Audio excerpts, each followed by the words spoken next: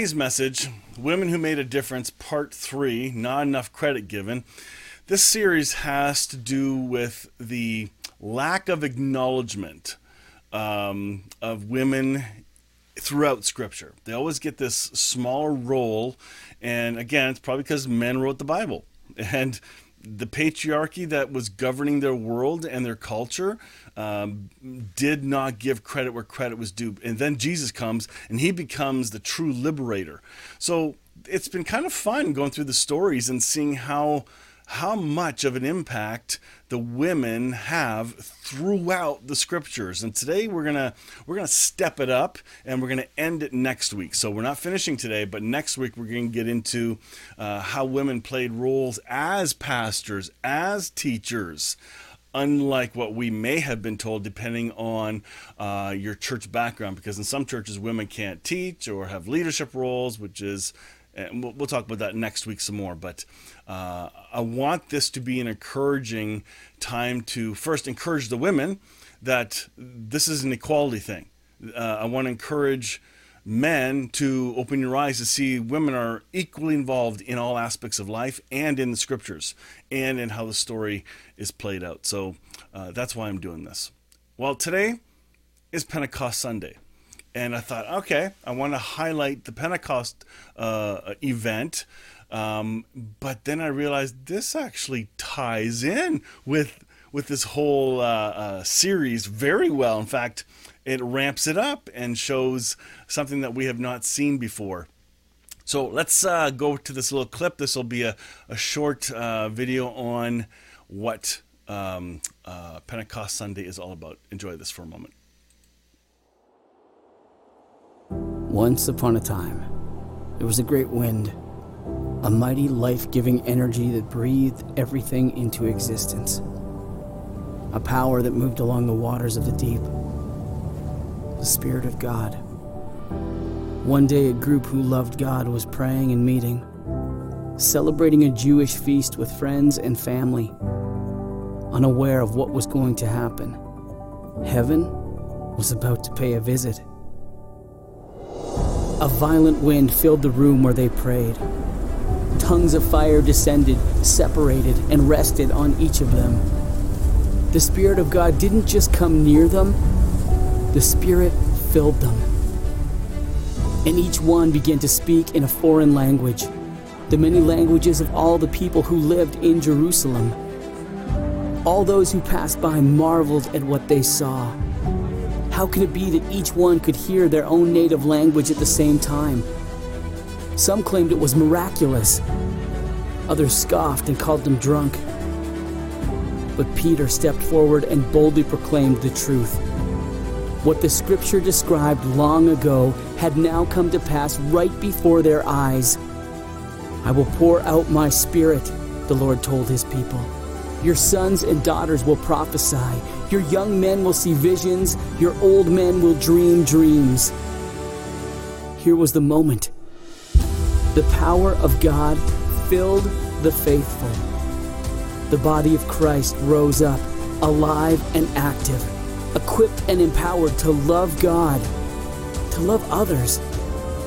The good news continues to be proclaimed. Everyone who calls on the name of the Lord will be saved. And the best news is, for those who believe, the story never ends.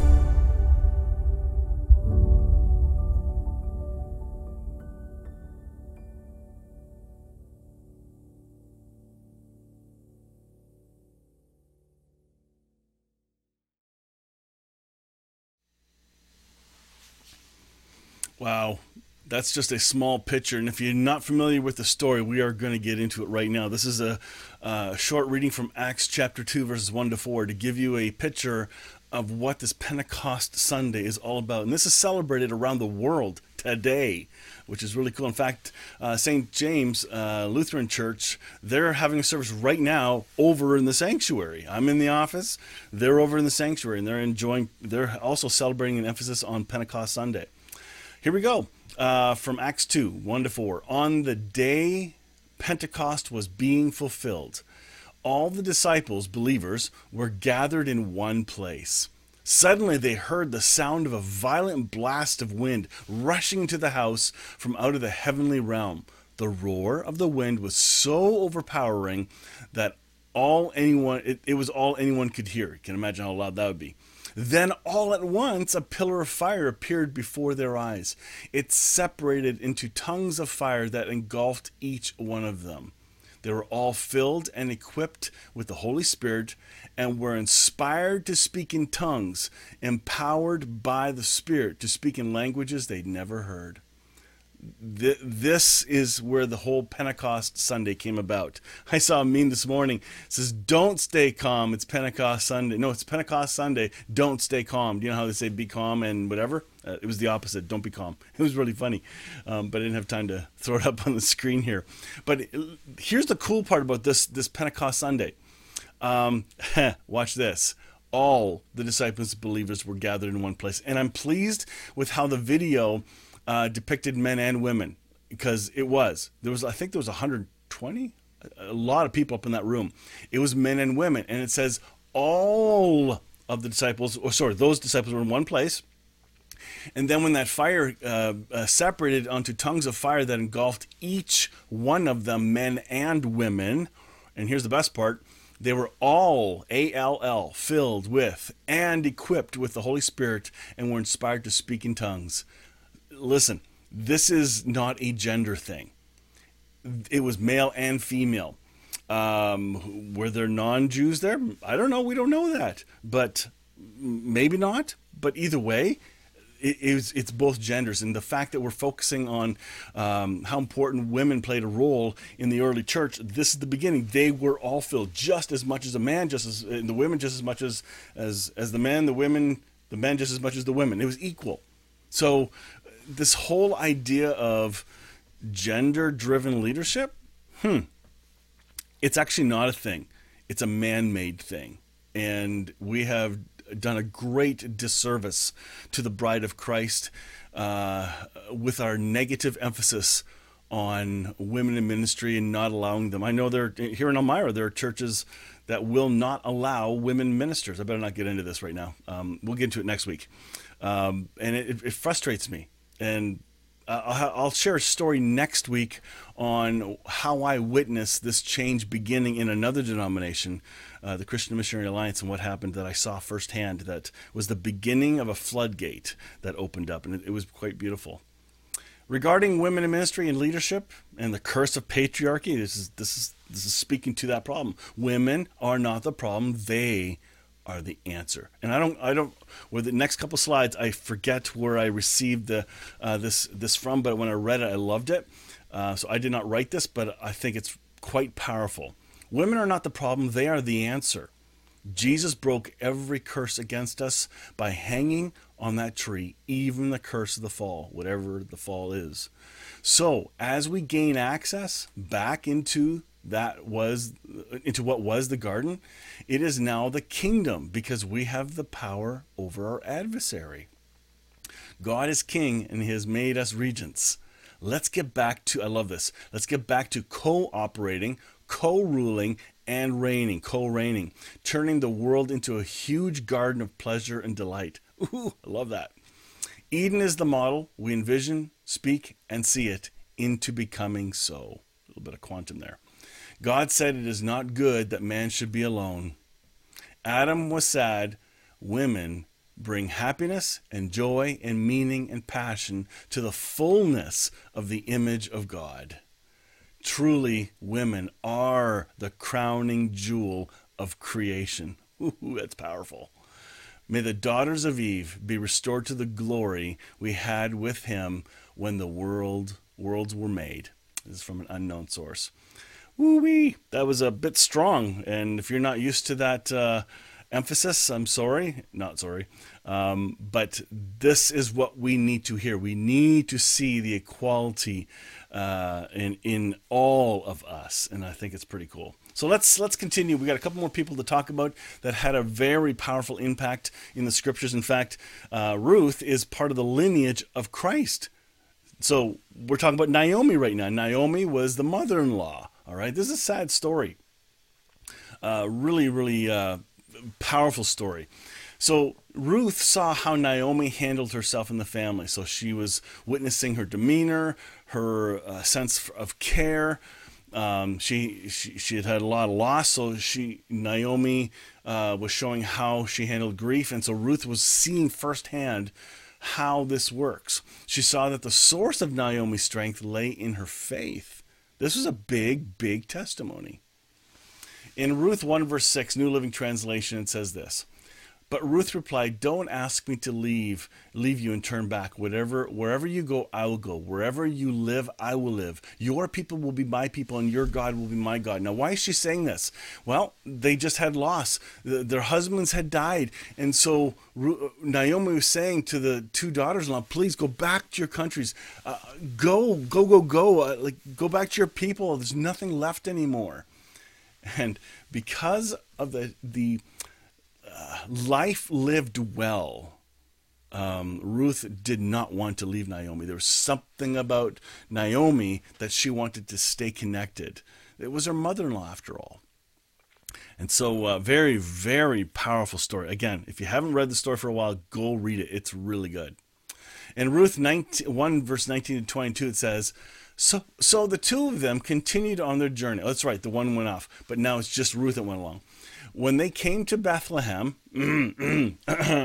what town? Bethlehem. Where is the lineage of Jesus from? Town of David, Bethlehem. Okay, so this is the historical picture. This is why Ruth is part of the lineage of Christ. And you'll see more as we go. So the two of them continued on their journey. They came to Bethlehem. The entire town was excited by their arrival. "Is this really Naomi?" the women asked. "But don't call me Naomi," she responded. "Instead, call me Mara, for the Almighty has made life very bitter for me." Now, depends on how you read Scripture. If you take her perspective as truth, then you got a problem. Her perspective was that God was making life bitter for her. God was not making life bitter for her, and God does not make life bitter for you. This is really important, but it says so in the Bible. Well, there's a story in the Bible that alludes to that, but it's subjective. It's not objective. So she says, "Don't call me Naomi, call me Mara," because she's just has no joy left. She's lost everything, really. And some would say, well, yeah, I'd feel like that too. And it's allowed. David did the same thing in the Psalms. He vented. He was upset and sad and depressed. The emotions don't determine who we are. It just reveals what we are thinking at any given time. "I went away full, but the Lord has brought me home empty. Why call me Naomi when the Lord has caused me to suffer and Almighty has sent such tragedy upon me?"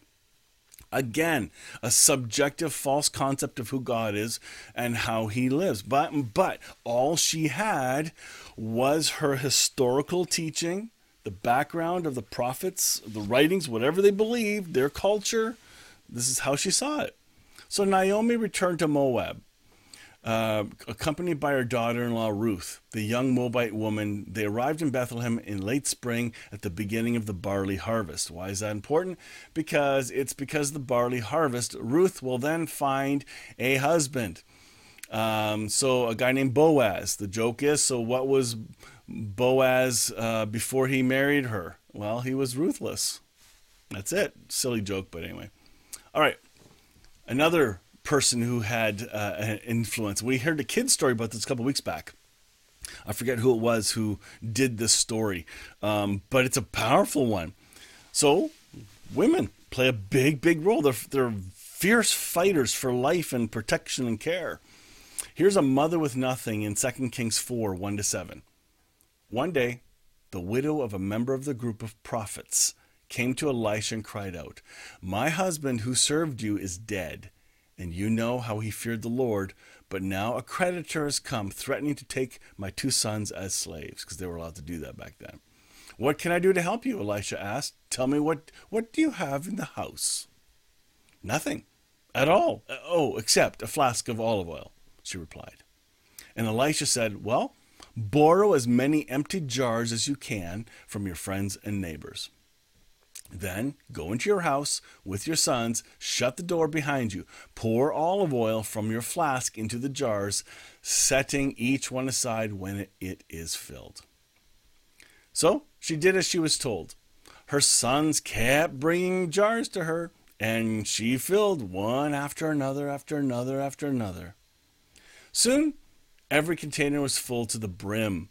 "Bring me another jar," she said to one of her sons. "There aren't any more," he told her.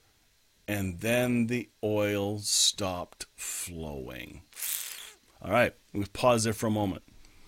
There was a miracle that happened. Obviously, this little tiny whatever size jar that was used to fill up all these other bigger ones, whatever size that was, it clearly was smaller than all the other jars. So here the oil is flowing. I've talked about this before. I've taught this in another sermon. But when did the oil stop flowing? When there's no more of nothing. When there was no more emptiness. When emptiness was gone, there's no more need to fill, which is kind of interesting. So sometimes we think we have to be so perfect in our self-sufficiency, making sure our bank accounts are padded and our fridges are overfull and we hoard toilet paper and we hoard gasoline. I'm just kidding about that stuff. But the idea of trying to self-provide doesn't bring you to a place of dependency. It brings you to a place of self-sufficiency and trusting in your own resources. Here she had nothing, and she had to call and get more nothing from other people. It was John Maxwell who said, when there's no more emptiness in your life, I forget what the phrase, I forget now, but it was very powerful. The idea of, if you're asking God for help, sometimes what the thing is that you seem to be lacking may become the very gift to you as you depend on Him in all that you have. See how that works. So when she told the man of God what had happened, he said to her, "Now sell the olive oil and pay your debts, and you and your sons can live on what is left over." So Naomi, she takes care of the crisis of being in loss and brings her daughter-in-law with her back to her hometown. So fierce fighter. Here's a mother who's going to lose everything, going to lose her kid to slavery because she has nothing. And oh my goodness. And so here God steps in through Elisha. Now, sometimes I wish she would just do the same thing and take an empty bank account and just keep filling it. Filling it's empty enough, right? I don't know. Hey, some people have stories of funky, weird things like that that are miraculous. I don't get it, and that's okay. But be careful how you wish on someone else's miracle. All right? Don't go claiming somebody else's victory or blessing and say, "I want that too." Because our eyes are no longer on Christ. It's on the blessing. It's so easy to get caught up in blessing envy, becoming envious of somebody else being blessed. We see that in the church.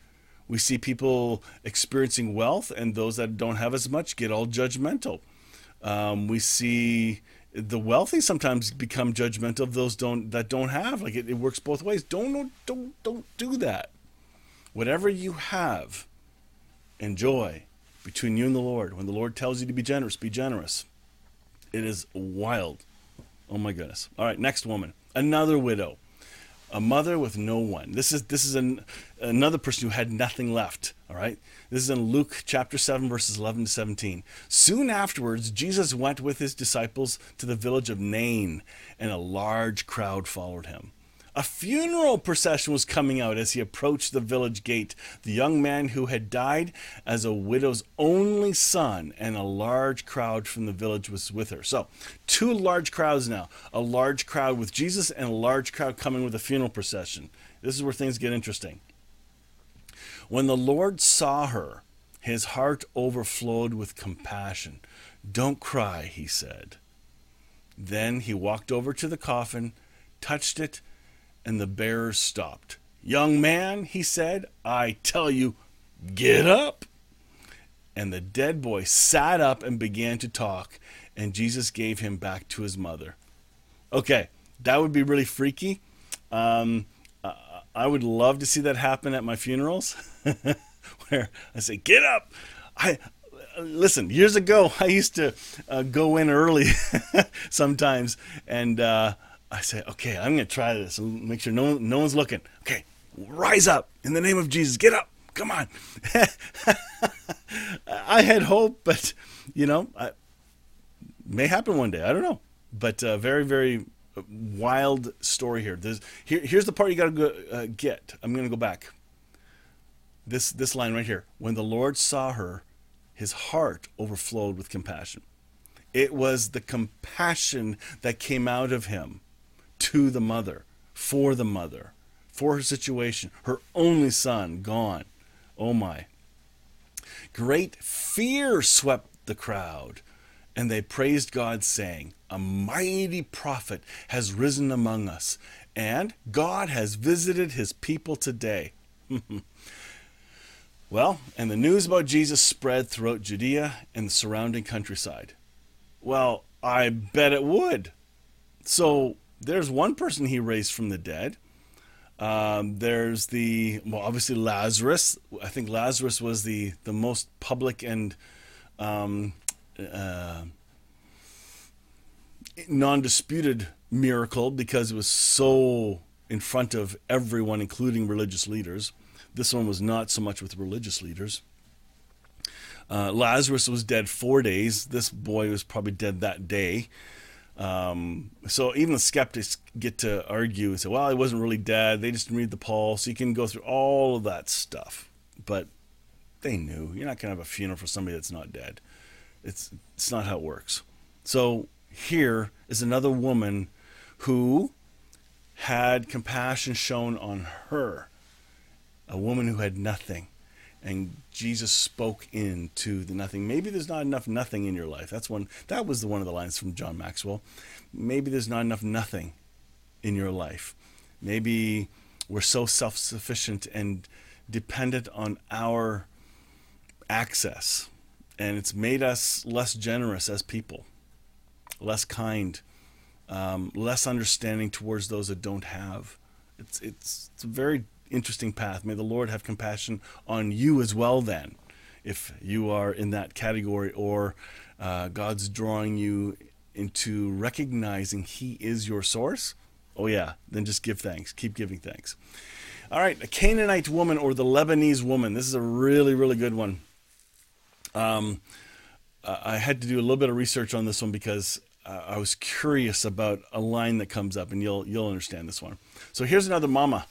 She loves her demon-possessed daughter so much that she takes Jesus to the mat, and her daughter is healed. This is what's going on here, okay? And this is in a place where Jesus normally doesn't go. Well, she identifies Jesus as Lord, shouts at him, kneels at his feet, listens to him reject her, calling her a dog. What? Jesus called somebody a dog? Yep. Let's dig in, though. There's more to it than just calling her a dog. Don't use the flat English, because that's not going to do you well. Never does. She throws his words back at him, saying that even dogs get to eat the crumbs under the table. So there's a bantering going on in this story. I think we're going to read the text in just a moment. Boldly she perseveres, and Jesus healed her daughter because of it. So there's a lot going on. It is not just a snobby Jesus calling her dog and ignoring her. There's more going on. He's modeling something for all that are watching and are tuning in, all right? The banter is incredible. Why would Jesus call her a dog? Oh my goodness, this can be so offensive. And it fits the patriarchal lens. Well, here's a couple of things that I found out. She knew that the Jews thought of the afterlife as a feast with the Messiah. They called it the Messianic banquet. The Jews of the day thought of this future banquet as being a banquet primarily for their own people. But they knew that non-Jews, Gentiles, which is what she was, would be included as well. So she was a knowledgeable woman. Jesus knew that the Jews knew that the central defining moment in their history was the Exodus, when God took them out of slavery, out of Egypt, which is true. It is probably the biggest story of the Jewish history, right? The Ten Commandments movie, the plagues of Israel, the Red Sea part, like this, it's all that sensational stuff going on all at once. So this woman knows all this.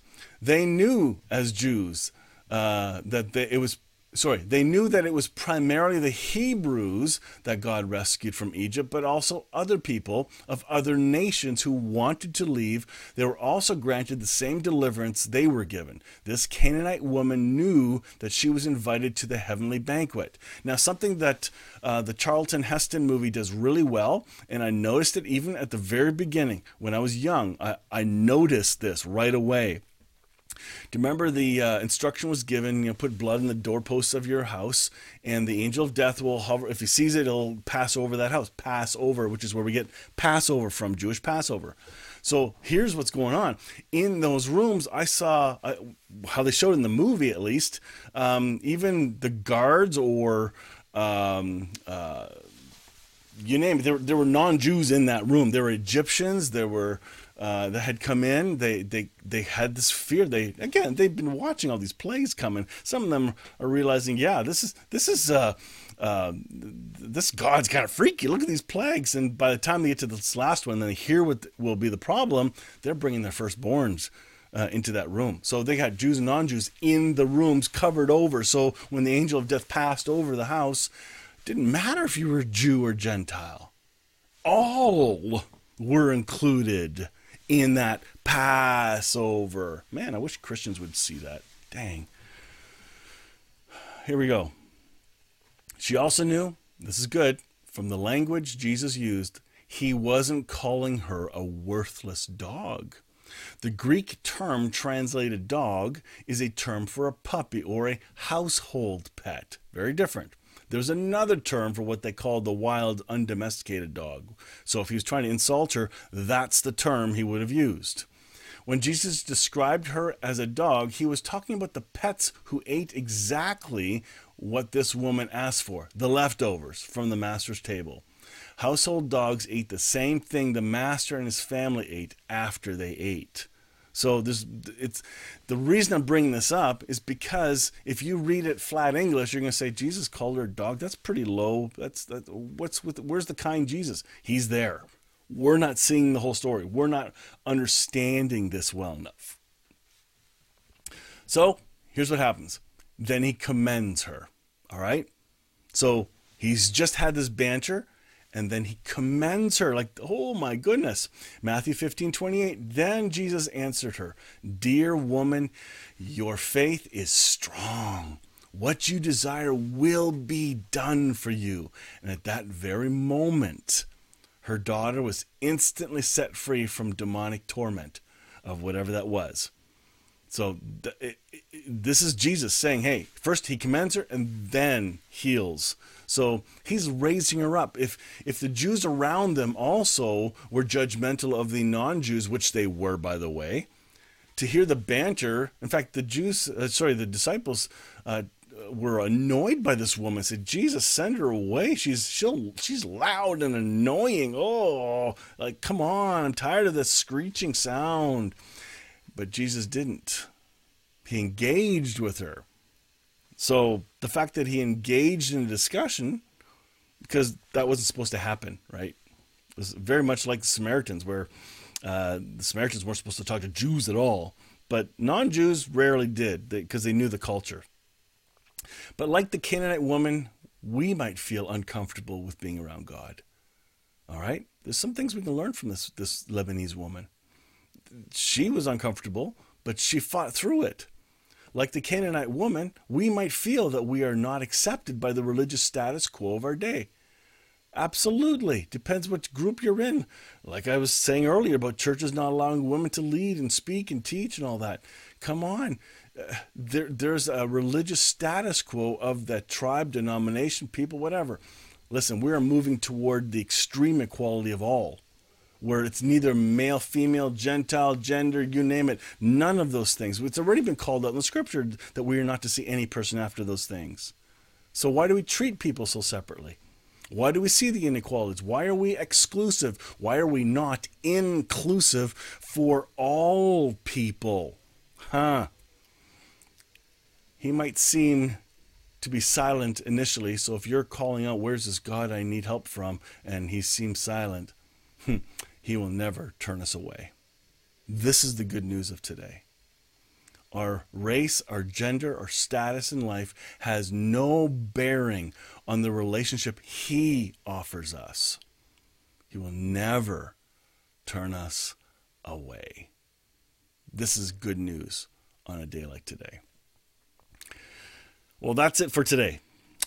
I hope it was encouraging to hear the lens of these women who have made a difference, who have had an impact, who we need to hear their stories. We need to. Next week, we're going to get into the final message in the series, and we're going to prove how women were pastors and teachers and leaders, how there should not be an inequality. We're going to talk very briefly about the different views on women in ministry. And I'm not going to get into the debate. There's way too much research to do, and a single message is not going to convince anyone. That's not the point of it. I'm showing you where I now see things, and I'll share with you my journey, how I've arrived at my conclusions now. And I'll give you the sneak peek of this. The more I discover God as love, the more I discover God as well, he is love. It's not an attribute. Love is his essence. And the more that's true, the more my lens for others changes. The more I unlearn the system of religion, the more I see a better, more hope-filled picture of who God is. The more I question those doctrines that have fed hate and division and separation, the more I challenge those and question those, I see a better picture of a more loving God than I ever dreamed of. And it's like, how could I have believed that? And then I realized I was conditioned by the system of religion. And it's okay, sort of, maybe not. How do I say that? I don't know. I'll say this. I am glad for my history in how I've learned, but I'm even more glad I'm not there anymore. Okay? I don't want to say and become so angry at the past that I see no love in the future. That's where I see a lot of people deconstructing heading. They become angry and bitter. So if somebody's teaching stuff with such anger, oh my, just turn it off, move on. They're not processing they're learning very well. There's no more time for the anger. All right? There just isn't. There are things to be angry for. Oh my goodness, this Palestinian war thing going on. Oh my goodness, I'm angry at the loss of life and no one's doing anything about it. And the ones that seem to be allowing it to continue use religion as a reason to continue. That ticks me off. God's not into killing. God's into giving life. All right? Like, and women, life givers, life bearers, they're equal. Okay? This is big. Anyway, I'm starting to preach next week's sermon. I gotta be careful. Oh, somebody said they love my minion. Oh, you noticed that right there. Yeah. Oh man, it's crazy. You're the only person that's noticed that. That's very funny. Let's see who else is watching here. We've got people saying Evie did a great job with the kids story. That's great. Yeshua, somebody saying thank you for sending your videos in. Yeshua lives in Pakistan and he sends us his worship songs every once in a while. We love using them. We love being connected to you guys. Sandra in the UK, so glad you chimed in today. Jim Willard down in Windsor, Ontario. Michael, good morning from Indiana. And Donna, both of you, thank you. Yay! And then, of course, Jen and Alan. Yep, very good. Very cool. All right, don't forget, we're going to do our after-church Zoom call. So if you don't have the email with the link to join us for the quick Zoom call, please message me on Facebook really quick, and then I'll paste the link into you. And otherwise, go find your weekly email and join us. Those that are making donations, you can do them online or e-transfer to that email address there. that's it for now. I hope you guys have a really, really, really great week, and we'll see you next week. And I can hardly wait because it's going to be a doozy of one. All right. Thanks again for watching. Catch you later.